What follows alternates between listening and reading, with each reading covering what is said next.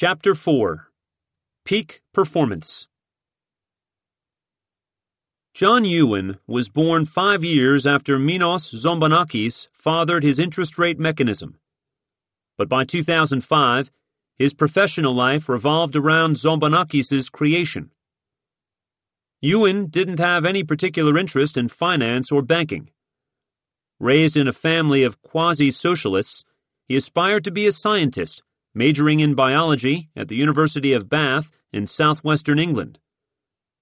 Tall and with mutton-chop sideburns, Ewen played the guitar and loved the theater. But his real passion was traveling. While classmates and then colleagues hewed to the well-beaten path, Ewen trekked to Borneo and Costa Rica for vacations where he could hone his scuba diving skills. But he had to find a way to pay the bills. His first job out of college was working in the call center of a large investment firm near his hometown, answering the phones as customers rang with questions and complaints. A year later, in 1998, he joined the Financial Times Stock Exchange Group, a London provider of financial indices known in the finance industry as FTSE. After 5 years there, working as an administrator, Ewen quit in 2003 to fulfill a lifelong dream of traveling around the world. When he reached Rio de Janeiro, he fell in love with the city and settled in. Then, after 14 months of adventure, he ran out of money. It was time to return to reality. Back in England, the 29-year-old Ewen applied for a bunch of jobs. He eventually accepted one at the British Bankers Association and started working there in April 2005. Founded in 1919, the BBA was mainly devoted to lobbying for lax regulations on the banking sector. The group occupied the third floor and the basement of a modern stone building, complete with a waterfall splashing through its atrium, smack in the middle of the city. The Bank of England's colonnaded headquarters was a short walk down the street. At the time Ewen joined, the group was representing more than 200 banks from 60 countries and was enjoying remarkable success, thanks to the traditionally anti-bank Labour Party's embrace of a staunchly pro-bank regulatory philosophy. The BBA wasn't a bank. It wasn't a government agency. It wasn't even a company. It certainly wasn't regulated. But it was probably one of the financial world's most powerful institutions. And that was because the BBA controlled something called LIBOR. Zombonakis' innovative method of calculating interest rates on large loans had quickly become popular, but for more than a decade it had remained an informal mechanism. Whenever a group of banks teamed up on a loan, they essentially would arrange their own version of the benchmark. There was nothing etched in stone, no way to easily replicate the rate for day-to-day use. By the 1980s, this piecemeal setup was increasingly seen as problematic by some in the industry and regulatory community. Banks in London had begun dabbling in a wild array of derivatives and other financial instruments, things like interest rate swaps, that were designed not only to meet customers' needs, but also to create new playgrounds for the growing teams of avaricious traders. But, to the consternation of British politicians and financiers, London was at risk of lagging behind. The era of bowler hats, starched collars, and my word is my bond, gentlemen's agreements among the city's privileged caste refused to give way to the frenzied international competition that was taking place in rival financial centers like New York. At the same time, the armies of mid-level bank employees and brokers continued to relish their long, beer-soaked lunches of fish and chips, oblivious to the speed of change and deal-making occurring around them. It wasn't just restless traders who were scowling at established antiquity and lassitude. Even the tradition-bound Bank of England governor, whose office continued to be guarded by tail-coated attendants and whose wooden desk was adorned with crystal pots of red and black ink, wanted the city to remain in the game. One impediment to accommodating these nascent markets was the lack of uniformity in how banks calculated interest rates, that fed into swaps and other instruments. Negotiating interest rates on a contract-by-contract basis was hardly efficient. At the request of the Bank of England, in October 1984, the BBA set up a committee of commercial bankers and powerful central bank officials to contemplate the issue. After extensive deliberations, the group hatched an idea. Each day, the BBA would collect from a group of banks, not just British ones, but also American and European lenders, data about how much it cost each of them to borrow money from each other on a percentage basis down to 2 decimal places. Around lunchtime, after knocking out the highest and lowest estimates, the BBA would disseminate the average to the banks and others for use in various financial instruments. The number was dubbed the BBA Standard for Interest Rate Swaps. That didn't exactly roll off the tongue, so the group decided on a marginally catchier acronym, BBARS. That name didn't last long. On New Year's Day in 1986, the BBA, for the first time, published something called the London Interbank Offered Rate, LIBOR for short. It would soon be the basis for much of the modern financial world. That same year, Margaret Thatcher ignited what came to be known as the Big Bang. It was her attempt to make London a vital financial capital by loosening restrictive, anti-foreigner rules that had long governed the London Stock Exchange, and freeing the country's banks from curbs on their growth and consolidation. The reforms unleashed a frenzied period of expansion and consolidation in the financial industry. They also precipitated an invasion of American financiers who appeared poised to stampede the city's gentlemanly culture. Before long, more than 500 foreign banks were operating there, and a new class of workers, those who saw an opportunity for riches and had, by dint of background and pedigree, been locked out of the elitist, insular institutions that historically dominated the city, began gravitating to the industry. While the Americans were exporting their bankers to London, the Brits were exporting their benchmark around the world. In the United States, the interest rates on most home mortgages historically had been based on the Federal Reserve's rarely changing base rate. LIBOR, by contrast, had the potential to move daily in tandem with market conditions, or at least in tandem with what banks reported market conditions to be. Now, bankers could set interest rates on mortgages or credit cards or other loans at LIBOR plus a certain amount, and that certain amount was essentially the bank's profit, which they would pocket regardless of where interest rates moved. That was enticing for customers. They'd no longer worry about missing out on savings if interest rates dropped in the future, and it was attractive for the banks. The variable rate would encourage customers to borrow more while locking in profits for banks above what it cost them to borrow money. By the 1990s, the phrase London Interbank Offered Rate was buried in the fine print of an increasing number of American loan agreements. Before long, the fortunes of just about anyone who borrowed money in the United States, and, to a slightly lesser extent, elsewhere in the Western world, hinged on LIBOR. LIBOR's spread was part of a much broader trend, the globalization of finance. No longer were banks confined to specific regions or even individual countries. Increasingly, they spanned the planet, collecting deposits in one part of the world and loaning out the money in another. Similarly, a mortgage that got issued to a family in Michigan might be packaged into a complex financial instrument that would end up, after cycling through several intermediaries, being purchased by a German pension fund or a Japanese bank.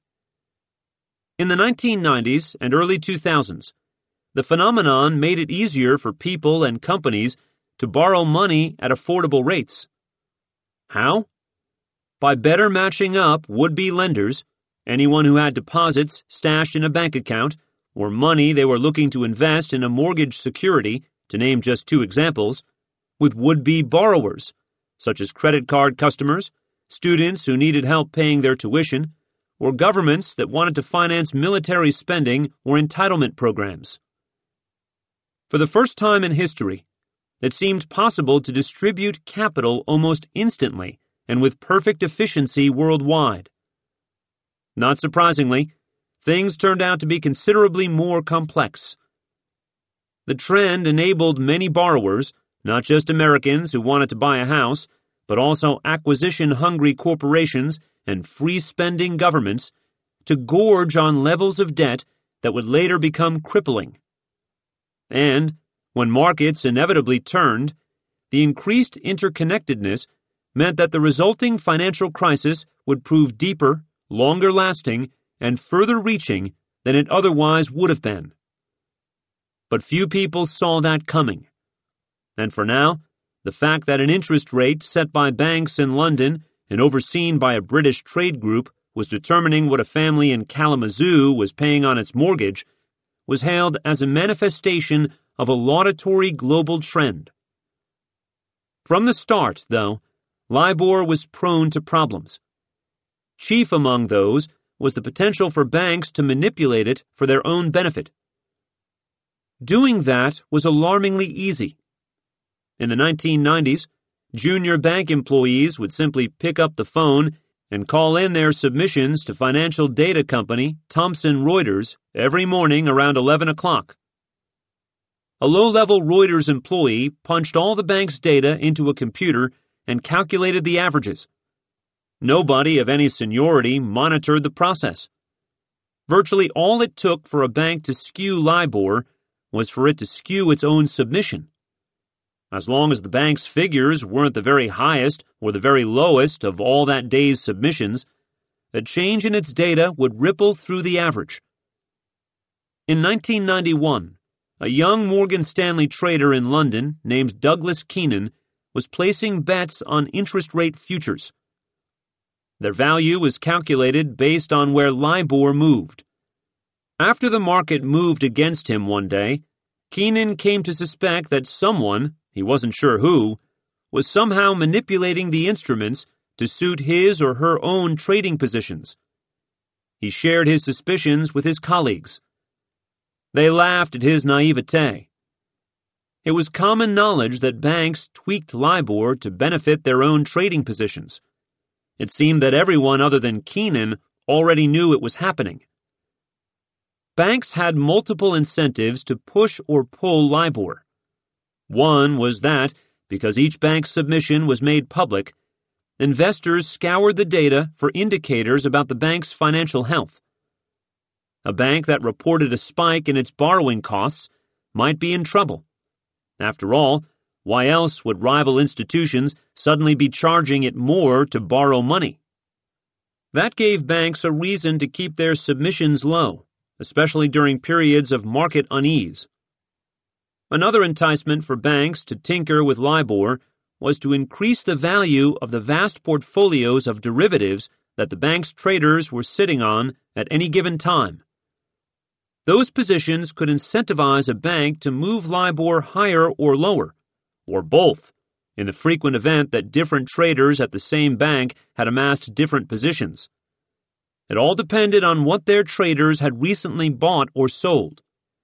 The implications of this were potentially enormous. It meant that there was a possibility that the interest rates on everything from mortgages and credit card bills to enormous corporate loans could be based on flawed data. If banks pushed LIBOR higher, it meant that ordinary people all over the world collectively were getting ripped off to the tune of billions of dollars in excess interest payments. Even if LIBOR was moved artificially lower, there were losers aplenty. Many American cities and pension funds, for example, had purchased interest rate swaps to protect themselves against the risk of rising rates. If LIBOR declined artificially, those municipalities and pensions would be stiffed out of money that was rightfully theirs. Normal people would be the victims. Going back to the years leading up to the Civil War, the Chicago Mercantile Exchange had been the trading hub for contracts to buy and sell things like corn and livestock at a set price at a future date. The exchange bustled with traders who wore color-coded jackets to identify their roles. They communicated over the trading floor's din using hand signals. The system worked partly because trading was clustered around pits, where the floor was angled slightly downhill, like the seats of a stadium, to facilitate communication. In the 1960s, the Merc, as it was fondly known by traders, diversified into futures contracts on things like pork bellies. Futures contracts allowed businesses and farmers to lock in future prices for essential products and thereby to make long-term investment and strategic decisions. By the 1980s, the Merc was branching into a growing menu of financial products that traders could buy and sell. Among them, instruments linked to U.S. dollars parked in European bank accounts.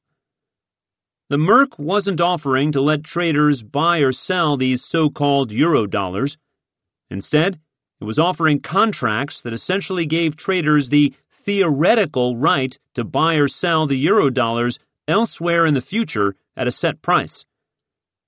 That future price was determined based on interest rates. In essence, a Eurodollar's future value was derived from how much someone could expect to earn by stashing it in an interest-bearing bank account. As with the trader of pork belly futures, who has no interest in owning any actual pork bellies, the entire purpose of these derivatives was to allow traders to roll the dice about future fluctuations in interest rates.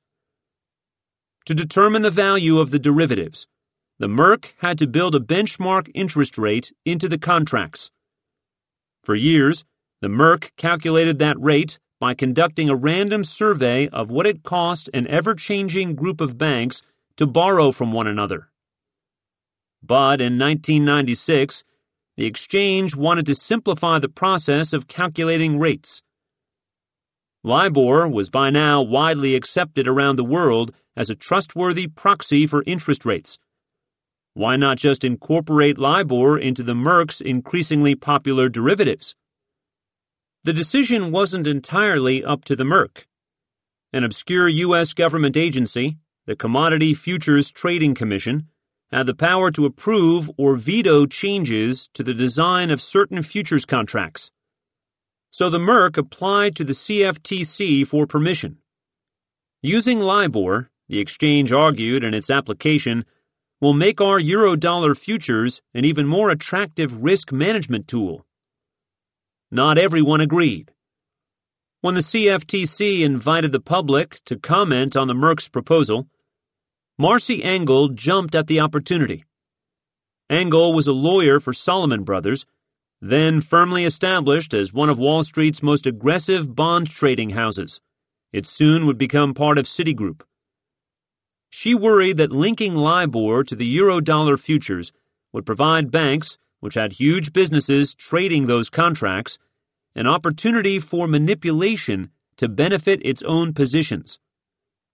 Richard Robb, at the time a 36-year-old trader at a small Japanese financial company, DKB Financial Products, Inc., also wrote to the commission to caution that LIBOR was vulnerable to manipulation and therefore shouldn't be embedded in the contracts. If two banks worked together, they could raise the average substantially, he warned. During Bill Clinton's presidency, the CFTC had earned a reputation as a hands-off, pro-business regulator. In December 1996, staffers wrote a memo to the agency's leaders saying that LIBOR does not appear to be readily susceptible to manipulation. The commission approved the Merc's application. The next month, LIBOR officially became an integral component of the fast-growing derivatives market. When Ewan arrived at the BBA, his job duties were largely administrative, befitting someone whose only professional experience was clerical and who seemed to have little interest in finance. He worked for Alex Merriman, a bedraggled-looking man with stringy blonde hair and a droopy mustache. Merriman wasn't the easiest guy to work for. He sometimes nodded off during meetings and, when awake, tended to have a short fuse. Merriman had a number of responsibilities, one of which was running LIBOR. At the time, this was a pretty simple task. It consisted of making sure that the drones at Thomson Reuters did their job of compiling the data, and, once a year, embarking on a series of meetings around London to make sure that the banks contributing data to LIBOR were satisfied with the process. When Ewan came on board, Merriman immediately handed him responsibility for handling LIBOR-related paperwork. Before long, Merriman had delegated basically all of his LIBOR responsibilities to his underling. Ewan's colleagues liked him. He seemed like a friendly, normal guy. He loved Formula One auto racing and made frequent trips to European cities to catch the action. Once, when the BBA was looking for a volunteer to go on a business trip to Mongolia, Ewan was the only one to raise his hand. Nobody else had any interest in flying halfway around the world to a barren country with few tourist attractions. Ewan saw it differently, noting Mongolia's rich reserves of useful minerals. "That's not a country," the one-time aspiring scientist told bemused colleagues. "It's a chemistry lab." But Ewan found this to be a confusing period. Nobody actually explained to him how the markets worked. He was on his own to figure things out. To bankroll the organization, the BBA relied on annual dues paid by its members, as well as the occasional conference the group hosted. Those membership payments varied by the size of the bank, but generally they were several £1,000s a year. The BBA also made money off LIBOR by selling licenses to companies that allowed them to incorporate the benchmark into their products. If the group was going to keep growing and gaining power, it was going to need new sources of money. One way for the BBA to wring more revenue out of LIBOR was to create new versions of the benchmark. The most prominent versions of LIBOR were the British pound and the US dollar varieties. But by 2005, LIBOR came in 10 flavors. The pound and dollar were joined by the Australian dollar, the Canadian dollar, the Swiss franc, the Danish krone, the euro, the Japanese yen, the New Zealand dollar, and the Swedish krona. And within each of those, there were 15 subcategories broken down by time periods. For example, a 3-month US dollar LIBOR was supposed to measure how much it would cost a bank to borrow dollars in London for a 3-month period. Other time periods included 1 month, 6 months, 1 year, and so on. Big providers of financial data were among the entities paying licensing fees to use LIBOR. So were banks. But the largest, most lucrative clients were those, like the Merc, that were spending lots of time creating new types of derivatives. Those derivatives needed to be based on something, and LIBOR often seemed like a good bet. Ewan got to work expanding the menu of LIBOR varieties and licensing out the benchmark for use in what he called an array of novel derivatives. Within a few years, he would boast that he had managed to quadruple the money that the BBA was making from LIBOR. Products like interest rate swaps now increasingly relied on LIBOR as the basis for the floating rate segment of the transaction, the one in which Giant Bank would agree to pay interest to ABC Corp. Ewan, however, didn't see LIBOR as ultimately being his responsibility. In fact, he didn't see it as even being the BBA's responsibility. That might seem odd, but it was a fiction that had been passed down over the years, long predating Ewan's arrival. The BBA insisted that policing LIBOR, to the extent that it needed to be policed at all, was the responsibility of an obscure assemblage of mid-level British bankers called the Foreign Exchange and Money Markets Committee. The purpose of the FXMMC, the tongue-tying acronym that its members used as shorthand, was to discuss issues relating to London's foreign exchange and cash markets.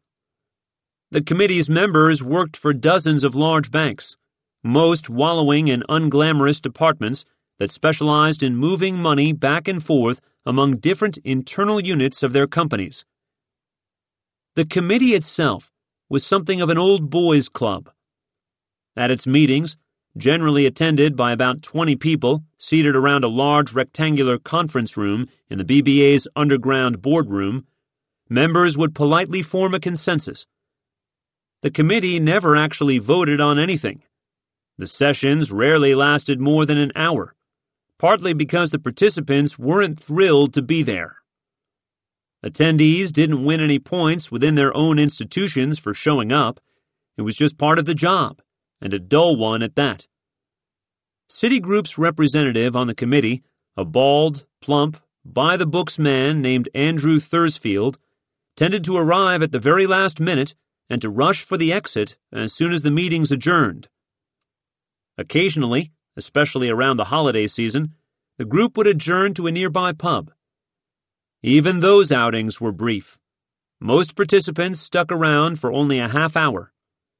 Indeed, the committee's members would turn out to be more concerned with minimizing their time commitments and protecting their respective banks than they would be about trying to deal with LIBOR's increasingly obvious problems. Each spring, Ewan and Merriman, or another colleague, fanned out across the City of London and Canary Wharf to check in with the banks about how they thought LIBOR was working. As far back as 2005, around the time that Ewan started his job, the BBA had been hearing scattered complaints about LIBOR's integrity. That year, Barclays was the main dissenter. Its concern was that LIBOR was too high. Banks seemed to be reporting data that overstated their borrowing costs. An exaggerated LIBOR would result in them making more money off their loans to individuals and companies. Barclays, however, wasn't thrilled with the situation. Perhaps its traders had amassed positions that would profit if LIBOR moved lower. In any case, it was alone in sounding the alarm, though the proud British institution, with its Quaker roots tracing back to 1690, wasn't in a great place to be casting aspersions. Some other banks privately had voiced concerns to the BBA that Barclays was itself manipulating LIBOR to suit its own interests. By 2006, Barclays' concerns had faded. In fact, the feedback the BBA received that spring was overwhelmingly positive. Everyone seemed happy. "It's not broken, don't try to fix it," was the concise appraisal from Citigroup's Thursfield. The same was true in the spring of 2007. One bank after another gave LIBOR an enthusiastic thumbs up. When Ewan visited Deutsche Bank's offices in a building across the street from the ruins of the London Wall, which Romans had built 2 millennia ago, a bombastic Canadian executive named David Nichols expressed complete satisfaction with the benchmark. Officials at France's 2 biggest banks lauded LIBOR's accuracy and said it seemed to be getting more reliable over time. J.P. Morgan's representative assured Ewan that there weren't any signs of the rate being manipulated. And when Ewan showed up at Barclays' Canary Wharf skyscraper, adorned with its prominent Blue Eagle logo, he was greeted with still more good news. An executive, Miles Story, told him that the bank thought LIBOR was currently at peak performance. Story also happily noted that the nasty rumors about Barclays manipulating the benchmark seemed to have now subsided. Story wanted to make one thing abundantly clear. Barclays had not been manipulating anything, ever. In any case, he observed with a smidgen of condescension, there really was no way for the benchmark to be rigged, given the large number of other banks that would have to be involved in such a conspiracy. It just wasn't possible. Some 600 miles to the southeast of London, Andrew Smith showed up for work at UBS.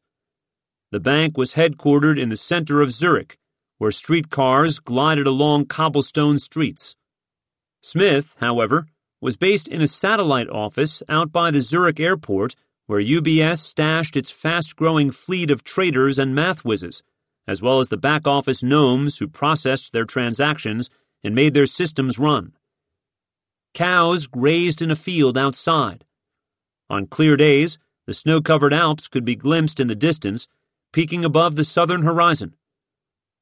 For more than a century, UBS, its name an acronym for its predecessor, the Union Bank of Switzerland, was a conservative lender, not aspiring to anything more than being a trustworthy servant of its mostly Swiss clientele. It was considered the premier place to work in Switzerland. Like, of course, clockwork, bankers were rewarded with promotions every 2 years. When they reached the rank of vice president, managers got to line their new office with their choice of wood, mahogany, walnut, or pine. But the bank had started to stray from tradition during the last decade of the 20th century.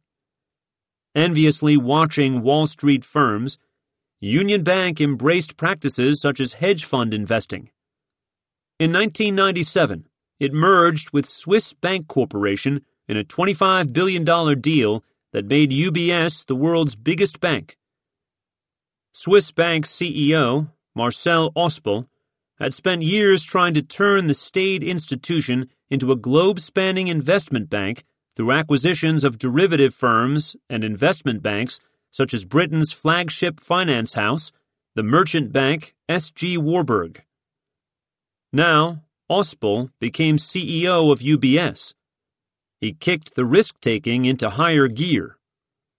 Smith, a Brit, hadn't attended college, having gone straight into banking in 1989, joining a company that would one day be absorbed into UBS. In 2003, he was transferred from London to the Zurich office, where he was a mid-level trader. He was working on what was known in the industry as the cash desk, the part of the trading floor where employees kept their fingers on the pulse of the markets for cash. In other words, the markets that served as one of several outlets for banks like UBS to borrow or loan money from or to other financial institutions. Because of their supposed line of sight into these markets, they were the guys generally responsible for figuring out and then submitting LIBOR data. That was true not just at UBS, but at most banks. Sure enough, one of Smith's duties upon arriving in Zurich, where he would remain for the next 5 years, was to handle UBS's submissions of the British pound or sterling version of LIBOR. It was viewed as an administrative duty, as drudge work. There was a password-protected Excel spreadsheet into which he was supposed to enter data every morning about how much it cost the bank to borrow money from other banks. Then he would hit a Submit button embedded in the spreadsheet, and off the data went. The system was an upgrade over the phone-it-in approach that the BBA had used in previous years, but it was still clunky and prone to crashing. Smith had basically no clue what he was doing. He didn't know how to go about figuring out the bank's borrowing costs, which were supposed to be the entire basis of the bank's LIBOR data. He didn't even know whom to talk to internally. So Smith did what plenty of his peers at other banks were doing. He took a shortcut and spoke to brokers, in this case those at ICAP, Tullett Prebon, and R.P. Martin, the same firms with whom Smith's younger colleague, Tom Hayes, was building relationships. To be more precise, Smith listened to the brokers. Atop the desk of just about every trader at any major bank anywhere in the world sat a device known as a squawk box. It was essentially a series of open phone lines connected to other parts of the bank or to outside brokers, and then broadcast over a small, crackling desktop loudspeaker. It was a version of the old trading pit that accommodated the fact that the pit was now spread across floors and buildings and entire cities. Smith's box was linked to brokers who specialized in sterling derivatives, and some of them provided a useful service. In the morning, they would shout over the box where they expected LIBOR to move that day. So Smith, lacking much other relevant information, would make up his submission based in part on what the brokers were predicting. It was certainly simpler than trying to navigate UBS's internal bureaucracy. and handling the bank's LIBOR submissions was just one of Smith's duties, not a top priority. Brokers weren't Smith's only sources. One of the investment bank's priorities at the time was to improve collaboration between different parts of the company. The idea was to transform UBS into a more efficient, collaborative beast, with everyone aware of what his colleagues were up to and pulling in the same direction. The directive was communicated down the chain of command by a senior manager named Holger Zieger, a veteran trader who'd worked at UBS and before that Swiss Bank Corp since 1990. It might have sounded like a vacuous corporate platitude, but UBS employees, at least some of them, took it seriously. Smith was supposed to coordinate with UBS's traders who specialized in buying and selling interest rate swaps, instruments whose values rose and fell based on movements in LIBOR. Sometimes the swaps traders would lob a request in his direction about where they wanted him to submit the bank's LIBOR data that day. Even as a rookie on the desk, he understood what was going on. The traders had big positions whose values hinged in large part on LIBOR, precisely what Marcy Engel and Richard Ross had warned the CFTC would happen. A lot of money was on the line, so Smith generally followed their requests when it came to what he entered into his spreadsheet. He didn't see any reason not to.